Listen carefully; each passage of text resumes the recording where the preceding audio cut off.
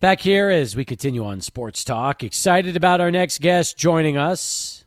It's been a little while since we've had him back on the program, but as you might imagine, when the story came out this morning about all the Marlins that had tested positive, in addition to the 4 that had tested the previous days for the virus, it definitely sent some shockwaves through the baseball and the sports world, which is why I wanted Cody Decker back with us, who spends half his time in El Paso working for El Paso Board of Youth Athletic Association at the base. He's also the host of Swings and Misses, along with his wife, Jen, and Eddie Pence, which is heard on radio.com. You know, it used to be where I could just introduce you as a former El Paso Chihuahua Cody Decker, but now there's just so much more to the job description than there used to be. It's a mouthful. Oh, I wear many hats, and all of them fit quite well. I'm enjoying it. Retirement's been very good, although I did shout out to the Marlins today saying, hey, I got nothing to do this evening. I'll play. When was the last time you were in a cage or in some setting against a 90-mile-an-hour fastball? Would it be your last game as a member of the Reno Aces?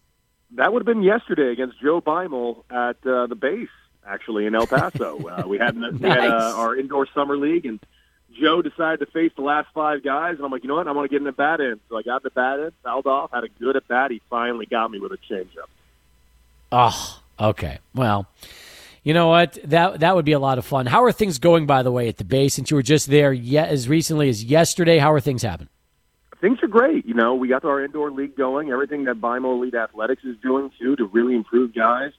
We're the goal is always the same: try and get as many guys into college through baseball and softball. And we are off to the races. Really, the programming has been staggeringly improved. The excitement around the young ball players and student athletes around El Paso is improving, and we're making some headway. Some guys are drastically improving compared to where they were. So really exciting to see where we're going to be at about 6 months to a year. The fact that you're navigating through all of this while the pandemic is going on makes it that much more impressive, if you ask me. It is an indoor facility, so we have to take as many precautions as possible. It's constantly cleaning. It's constantly, anything as small as, temperature checks, to making sure everybody has masks on, to making sure that, we're keeping ourselves as distant as possible, working smaller groups, making sure our group numbers are regimented out quite significantly. We normally would have college prep, which is a program that I help run, where we have 20 guys, but instead we've broken them up into groups of 4, and now we work with a group of 4 at a time throughout the week, and it's been really great. In fact, it's kind of been this is not the right way to describe it. I can't say this is a blessing in disguise, but it's been our adjustments that we've needed to make has actually helped improve one-on-one work with certain players. It gives them even more of a personal touch. I get to spend more time with one guy for an hour and a half, as opposed to, get him in and out of the cage, and I got 5 other guys I got to work with. This has actually been quite refreshing, and it's great to get back. I love what we're doing with the El Paso Board of Youth Athletic Association, and everything that we've done at the base has just been staggering. How's Joe enjoying it? The former big leaguer who came on board with his athletic program, and along with Brent Dean and yourself, the 3 of you. I know Joe's a big fan of El Paso. How's he enjoying it here? He loves it. His wife loves it. It didn't take much convincing. It took me one day of him bring him to El Paso, and he just immediately said, "I get it. I love it." And El Paso. It's a unique city. The people are amazing. The food is amazing. It's just you're very hard-pressed to find another place in the country like it. And it took no time at all to convince them to fall in love with it. They love it in El Paso. Awesome. All right, so the news hits this morning with the Marlins and all the additional tests. What was your reaction when you first heard it? Not with no ounce of surprise. This was something that was always going to happen. It was just a matter of when it was going to happen. Did I expect it to pop up in Game 3? No. I do think the Marlins mishandled this in a way that they need to be held accountable for. Reports coming out that yesterday 2 major infectious disease experts that work for the Marlins both recommended they do not play, and that was with only 4 players. They needed to go through further testing, not to mention the team they're playing against, which is the Phillies, who have to cancel today's game against the Yankees. This is a scary time, and it's also the amount of unknowns that are going on. You've had players who have been asymptomatic who have had COVID, and then you've had players like Freddie Freeman, who, has been quoted in saying he had 104-degree temperature, and he was praying every night that it didn't take him. Yeah, absolutely. Now, the scary thing, and this was brought up by a lot of different people, is the Phillies right now and the effect it's going to have on them. Because the truth is, they've tested. We don't know the results yet. And if the tests all come back negative, that's great. But now you wonder if the Phillies have an outbreak, all of a sudden, this takes a whole different turn and really could ultimately put the future of the baseball season very much in doubt. It could. The good thing is I'm very glad that they've been proactive and canceled the game against the Yankees tonight until they find out better news.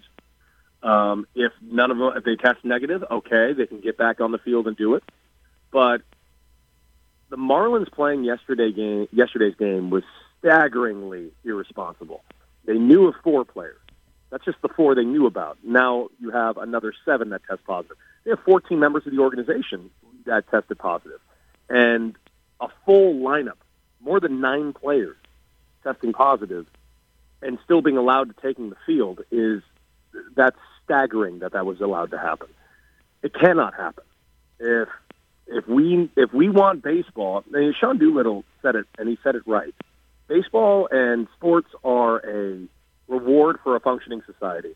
And if we're not functioning properly right now, we shouldn't be having sports. I'm a baseball fan. I want baseball onto my TV as much as anyone in the world, but we have to make sure we're doing it safe. And to the point, at this point, through the weekend, it looked like we were, but it took 3 days for one team to be irresponsible and ruin that. So hopefully other teams are taking notice and taking every precaution possible. And the fact is this. If you are still playing, and let's say you're on an active roster and you've been following this story, you would figure that enough players would hear this and maybe all of a sudden would treat the season as far as trying to stay isolated and away from everything, maybe even more now than before, because they realize the risks for just themselves and also the season and the sport in general. Yeah, it's the risks. The reward has at no point outweighed the risk. It really hasn't. I'm blown away that we spent 3 months, rehashing out a deal that was already made in March between the Players Association and the owners. I don't know why that was so heavily. I mean, I know why, but it was completely useless. And then we spent 3 days, just 3 days, putting together the safety protocol. That's nonsense.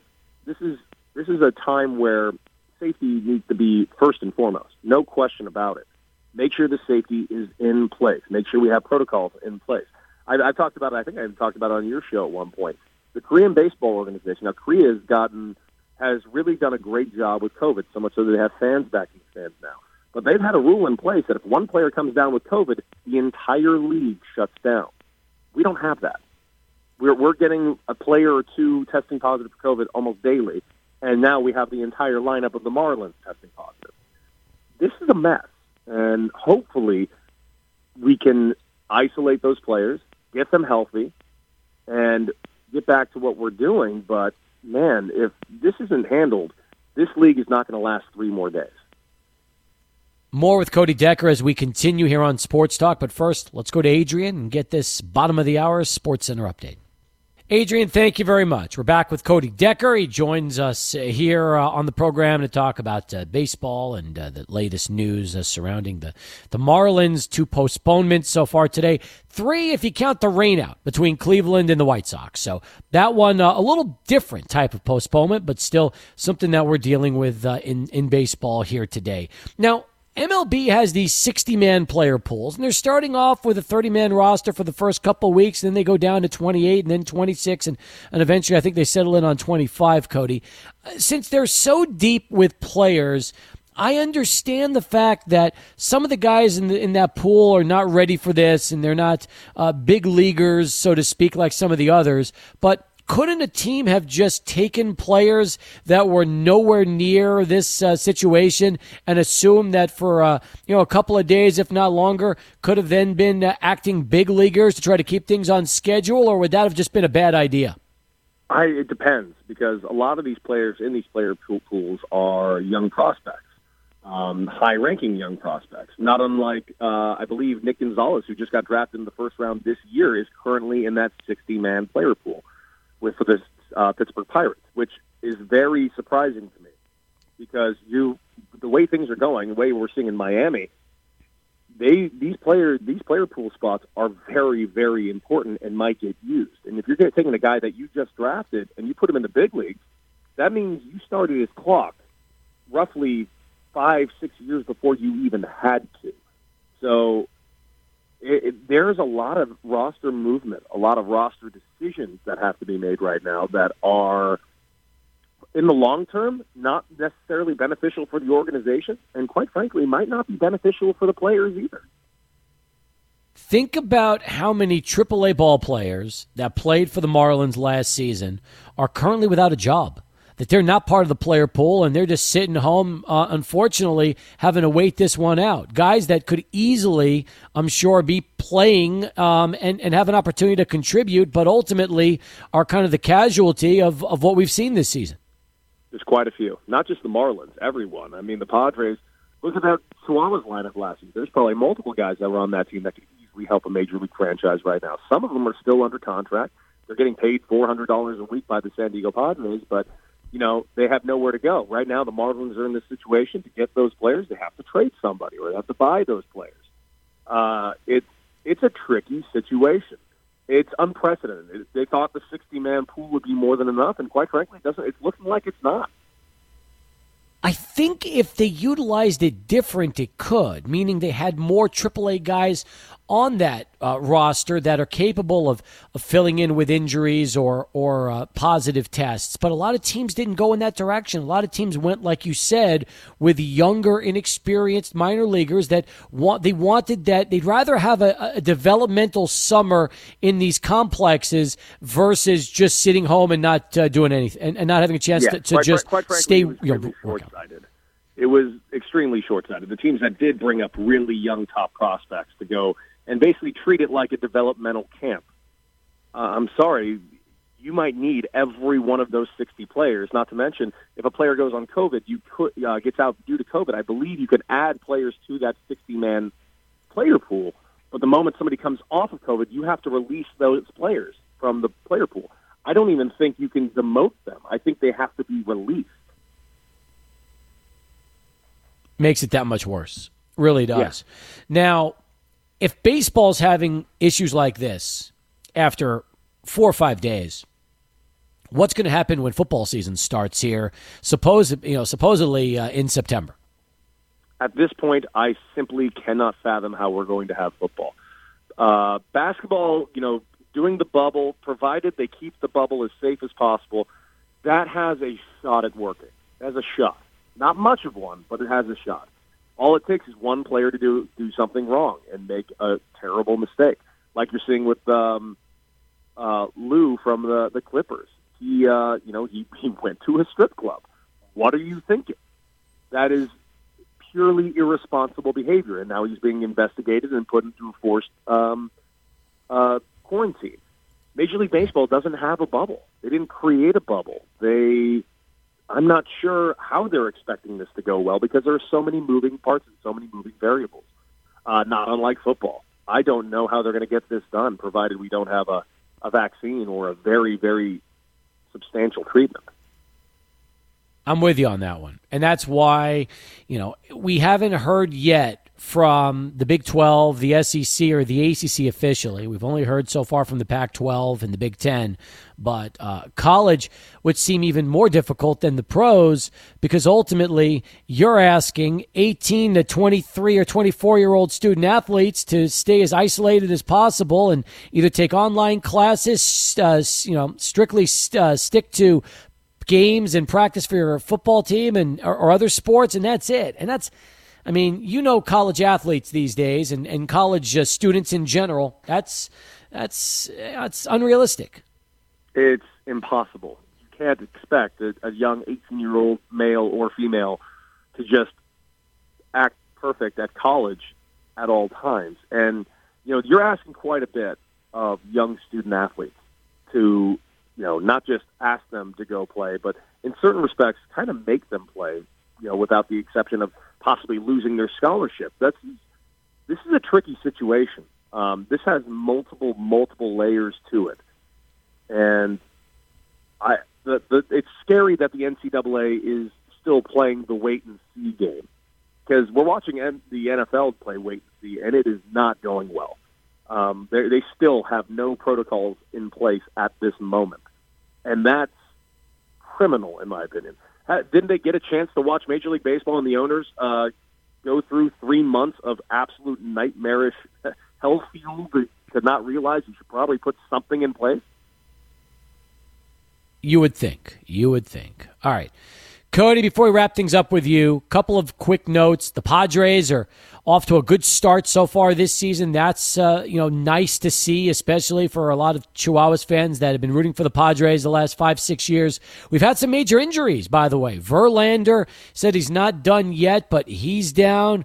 You've got Kluber out 4 weeks with a shoulder injury. Today, we also heard that the Blue Jays will be without their closer, who's got elbow issues right now, and nobody knows for sure if Giles will need Tommy John, and this is just the first few days of the season. I mean, you kind of wonder, what would you say is the best, if you had to put a percentage, what would you say is the percentage chance you think baseball can get through a 60-game season and a playoff right now? Right now, I'd have it closer to around 25%. We didn't even get into the injury aspect of this entire thing, which is also problematic. We actually saw this, the beta test for this was actually the KBO. The KBO injuries skyrocketed once the season started. No COVID, but plenty of injuries because pitchers weren't prepared. Position players weren't prepared to go out and play 9 innings every single day because that summer camp was really short. You got guys literally off the couch to come on out. I love Austin Hedges to death, but I saw a photo of him at a party to which I said, wow, Austin needs to get back in shape. And he's got 3 days to do it. So it's just one of those things where injuries are going to skyrocket right now. I'm really worried about pitchers' arms and their workload for the time being, and hopefully I'm wrong. I don't want to see a single guy get hurt, but it's going to happen. How we get through this season, I think the COVID numbers are going to be the thing that determines whether or not we get through this season, not the injury bug. But the actual injuries that are going to take place, I think it's going to be a high number. And hopefully it's nothing substantial or serious. Awesome. All right. Well, look, I'm happy you're spending weekends here. If you haven't had a chance to listen yet to Cody and Swings and Misses at radio.com, do so. You'll have a good laugh. Very entertaining, very informative. It's a good sports show, and you can even watch it as well as listen to it. And it's always nice to get a chance to catch up with you. And appreciate you joining us here on the show today, talk a little baseball. It's nice. No, thank you so much for having me on. You're the best, Cap. Cody Decker, as we keep things moving. 42 past. We'll come back with more right after ABC 7 News. That's coming up next with Adrian Ochoa here on 600 ESPN El Paso.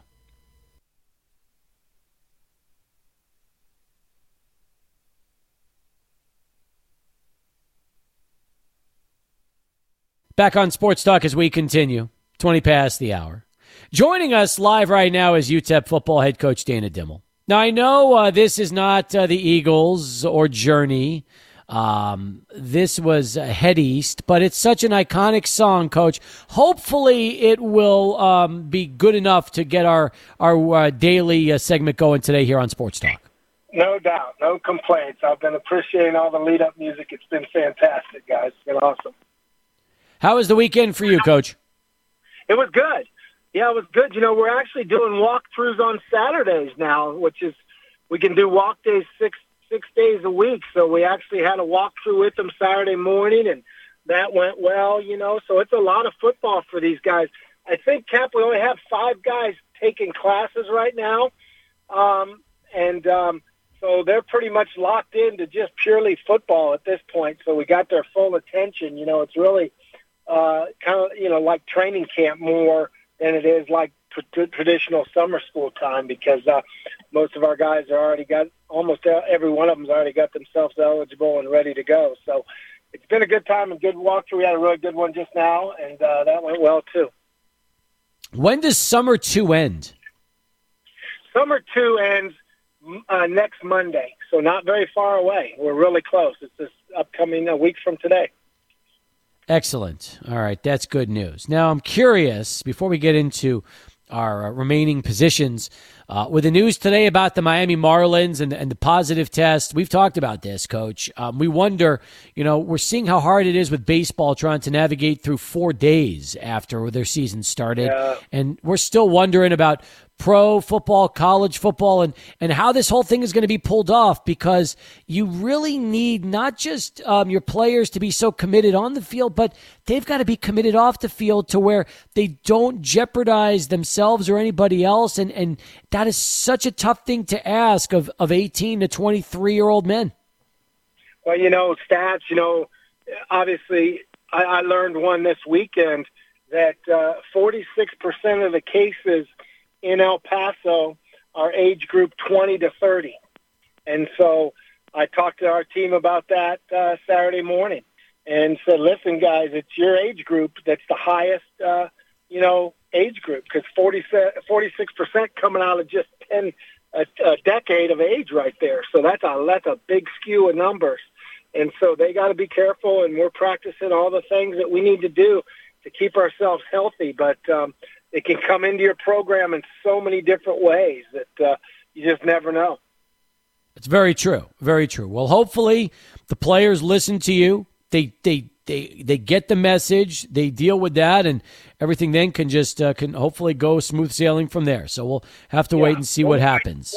One more thing on that, Cap. So this is why I got an audience, is so much of it comes from just conversation. So much of the virus is spread from just conversation of talking and through your mouth without wearing masks. And so it really is crazy about how important it is to keep your mask on, and I know it can be uncomfortable at times, but that's the key, and that's what we're stressed. If you went to our walkthrough today and saw it, every one of the players have their mask pulled up over their nose completely, even though they're doing football activities. So we're really trying to get it spread, and hopefully we'll continue to improve on that each and every day.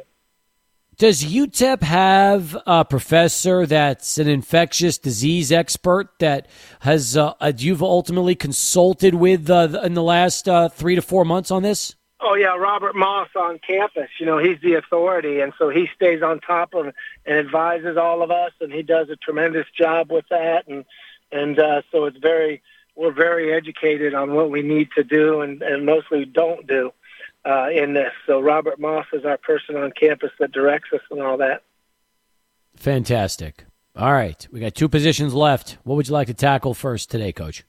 What do you think? Where are we going to go with this one, Cap? What's your thoughts? Oh, I know exactly where you're going, but I just want to make sure that you confirm it before it's all said and done. Okay, we're going to go to the defensive line. Yep. Thank you. I would have. I could have won a lot of money on that bet today, but that's good, Coach. Yeah. I figured you would have saved quarterbacks for last. So. Yeah, quarterbacks for last, and keep the defense rotation going. This one was pretty obvious. The defensive line. We're going to talk about defensive ends and defensive tackles. We're going to talk about even and odd packages. And so we'll start off with the even packages we've talked a lot about, and just talk about pure defensive ends, and we'll talk about the personnel just from an even package, and then, but it could change as we go in and out of our odd stuff. And then our walkthrough today, we definitely worked on both. Starting at defensive end, Praise Amahule is the guy I'm super excited about on our defensive line. He's up to 245 pounds. Looked really good today in his workout. I think he runs extremely well for his size. He started as a true freshman or the redshirt freshman last year, did a great job for us. He's really the bell cow of the defensive line. I think he could be an all-conference type of player for us. At the other defensive end positions, Josh Ortega, who's really improved each and every year and can be absolutely an outstanding player for us at that other spot this year. I really feel good about what Josh can bring to the table, as he's got himself so much more mobile and athletic in his time here. So those two are the starters, but we've developed a lot of depth there with Daylon Williams, one of our new JUCO guys from Independence. He's up to 260-some pounds, looks really, really good at the defensive end position. Jadrian Taylor is a defensive end from Kilgore that looks really, really good at the other defensive end spot. So I feel like we're too deep there with those guys, and there's not any drop-off between the ones and the twos, really, except for I think Praise really is standing above everybody with his ability, and Josh is doing a great job too. So, and then we go third string right now. Armani Brown is a guy that we redshirted last year out of Refugio that we feel really, really, really good about. I think he's got a chance to really help us. And then Mike Ike is a freshman, a true freshman we brought in from Pflugerville that kind of plays into that same mode. He just looks like a Power 5 type of defensive lineman, so I'm excited about those 6 at the DN position. And at the defensive tackle, defensive end is Blake Thompson, another player that's really coming up in our program and doing some really good things. He's going to play mostly DN, but can play some D tackle and the even stuff as well. So a lot of depth there, and they look good as we're running this morning. They're the 6:30 group, the O-line, the D-line. And then going inside, Keenan Stewart is one of our new 3-for-3 junior college transfers that can power clean 375 pounds and runs really well. He's about 310, 315, and he runs really well for his size. I really like what he brings to the table. Kelton Moss was a guy that we beat some other schools in the conference on in recruiting at nose tackle. He'd actually committed to another school in the conference, and we got him to decommit. He's a D tackle from Kilgore that I like a lot, Cap. I think he just really can be a tremendous player for us. Dedrick Simpson's a guy that started as a true freshman here a couple years ago that's, battling at that spot, as at an inside position. We've brought in some guys. We brought in Dresden McIver Brown, a D tackle from San Antonio that was super twitchy on film, made a lot of plays, and he's really got his body looking good. He's 282 pounds. He's a true freshman. He looks, really, really exciting. Jalen Rudolph is a D tackle we redshirted last year that could have played a bunch for us last year, but since we had those 2 seniors, we decided to redshirt him, and he really probably could have, really challenged for a starting spot last year. He's in heavy into the rotation there as well at D tackle spot. And then we got Sione Tongaua, who is a young man that was a 260-pound linebacker in high school out of Phoenix Mesa, and now he's up to 280 and runs really, really well. He's in camp now looking really good. And then Fernando Reyes, who's a local product from just outside of El Paso that we ended up redshirting last year. He got a knee injury, and we redshirted him, and he's back. So tons of depth on the defensive line. And I was just telling Coach Neely, we got all these guys, and nobody's hardly seen any of them play except for the first couple that I mentioned, and Josh and Praise, and then Dedrick's played a little bit. The rest of them are all newcomers or red shirts that look really, really good at the position. In terms of just being able to acclimate themselves to the D1 game at your level, since a lot of them are JUCO players, I mean, how difficult is it? Since, like you said, they lack game experience. Is there a tough transition at this position into UTEP's schemes? Cap, as I sit there and watch our guys work out today, I just look at the talent that we have now. And I really say that. I'm like, the talent level is so much improved from where it was 2 years ago when we got here. It's not even close. Now the thing is these guys just got to get game experience. You know what I mean? That's part of turning a program around. Now, you got a bunch of new faces in the program, a bunch of new guys with a lot of ability, and now they just got to learn on the run and get better every game that we play. And that's my whole mindset today. I'm like, the talent's here now. We just got to get experience with this talent. They got to learn on the run. More with Coach Dimel as we continue here on Sports Talk. But first, bottom of the hour, let's send it to Adrian. He's got a Sports Center update for us. Adrian, thank you very much. We've got UTEP head football coach Dana Dimel back with us.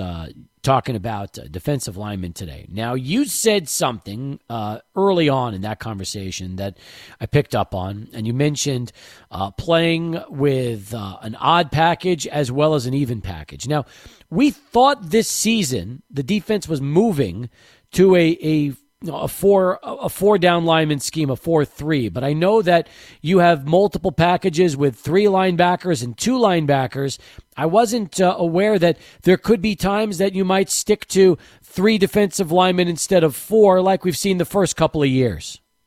I believe so. I believe we will. I mean, I know we will, but it's just so. I was just thinking about that today at the workout, how many different angles and perception you can create when you're in the odd stuff as well as the even. In the odd stuff, you can create a lot of different eye looks for the quarterbacks and get to different coverages and get guys in different holes. And that's why so many people have gone to the odd against the spread offenses, just because it allows you to defend the whole field at times better. And so we want to, have the best of both worlds. We can create some great pass rush from some true defensive ends. And then B, we want to be able to, get some more secondary talent out there. And then a lot of it's going to be how we play in each package, Cap. If we're playing a lot better because our personnel is better when we're in the even, then we'll do, quite a bit more even. And if we're doing much better in the odd, it's nice to be able to have both and keep them simple enough that your players can learn them.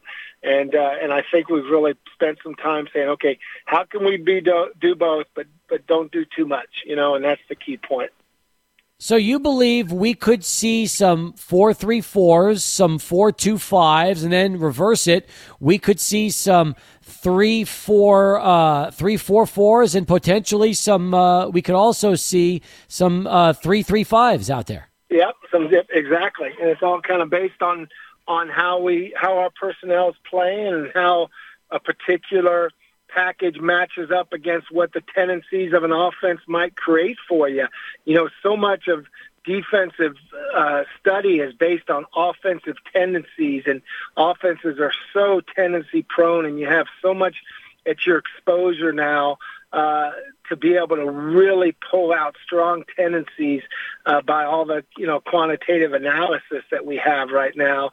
It's amazing. I mean, I can go back and you could go back 12 years. I can go back 12 years and find out, what the defensive coordinator for Louisiana Tech has a tendency to do in his last 12 years of calling defenses. I mean, it's amazing the type of analytical studies you can do on people nowadays. Let me send it back to Adrian. He's got some questions for you, Coach.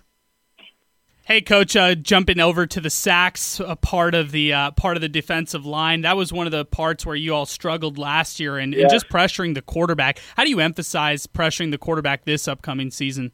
Yeah, that was a big issue for us last year. We just didn't create any turnovers or sacks, A or B.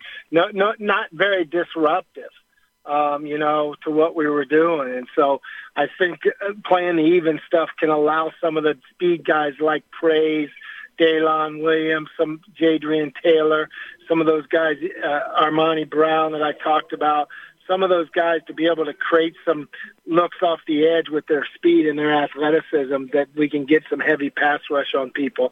So that's one of the reasons we want to be able to play the even package. And with Praise Amehuli kind of leading the way as far as the defensive front, how do you talk with him about dealing with kind of being the center stage player? Now opposing teams will have at least a little bit of a note that he's going to be the guy who really tries to get after the quarterback and might put 2 players on him and try to double up on him. So what do you do to work with him to kind of avoid those double teams and get through still and cause some havoc in the backfield? Yeah, I think we get better at other spots around them, better pass rushers from our inside guys, which will allow them to not be able to double team him near as much. And then with Praise, he really loves to play football. He works out at a high level. He was winning a lot of the sprints today, and he loves to practice. He's got a lot of those intangibles. That's why I talk so high about him. Sometimes coaches are leery about talking high about guys, too early in their career. But I never do that if a guy likes to practice and likes to work and wants to be good and is self-motivated, and that's what Praise has. So that's going to be his, key ingredient. That's going to be his secret sauce, I feel like.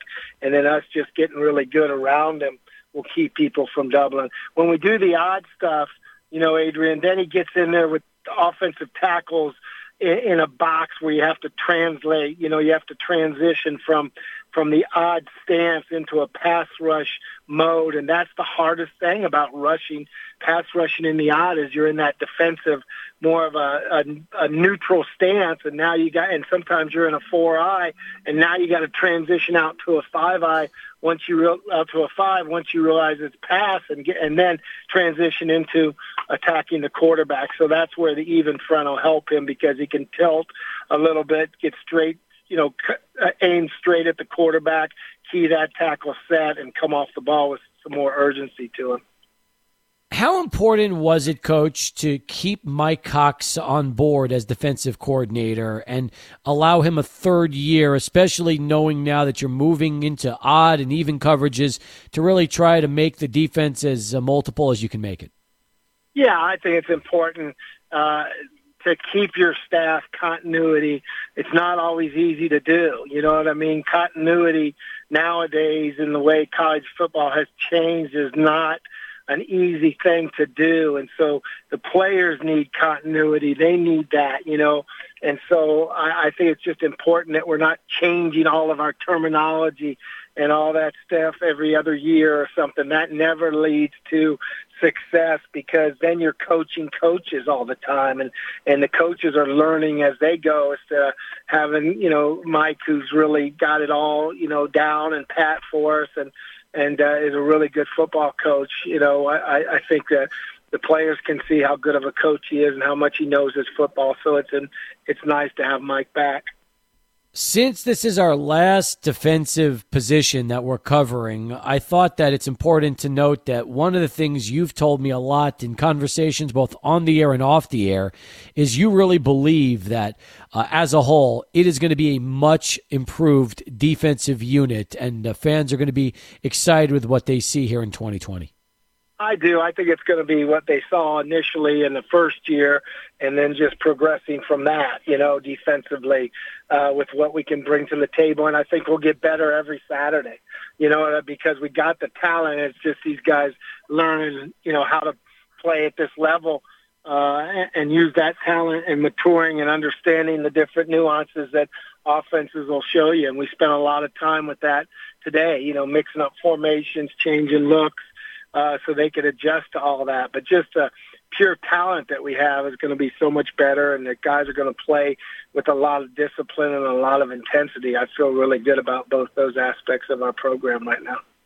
Terrific, Coach. We'll look forward to wrapping us up with you tomorrow. But in the meantime, thanks for the time today, and good stuff, getting an opportunity to really dissect your defense position by position.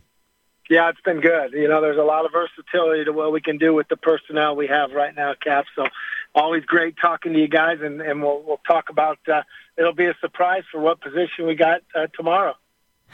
Looking forward to it. All right, perfect. He's head coach Dana Dimel joining us here on Sports Talk. We'll come back, wrap up hour 2 of 3. Stay with us. Sports Talk continues. 600 ESPN El Paso.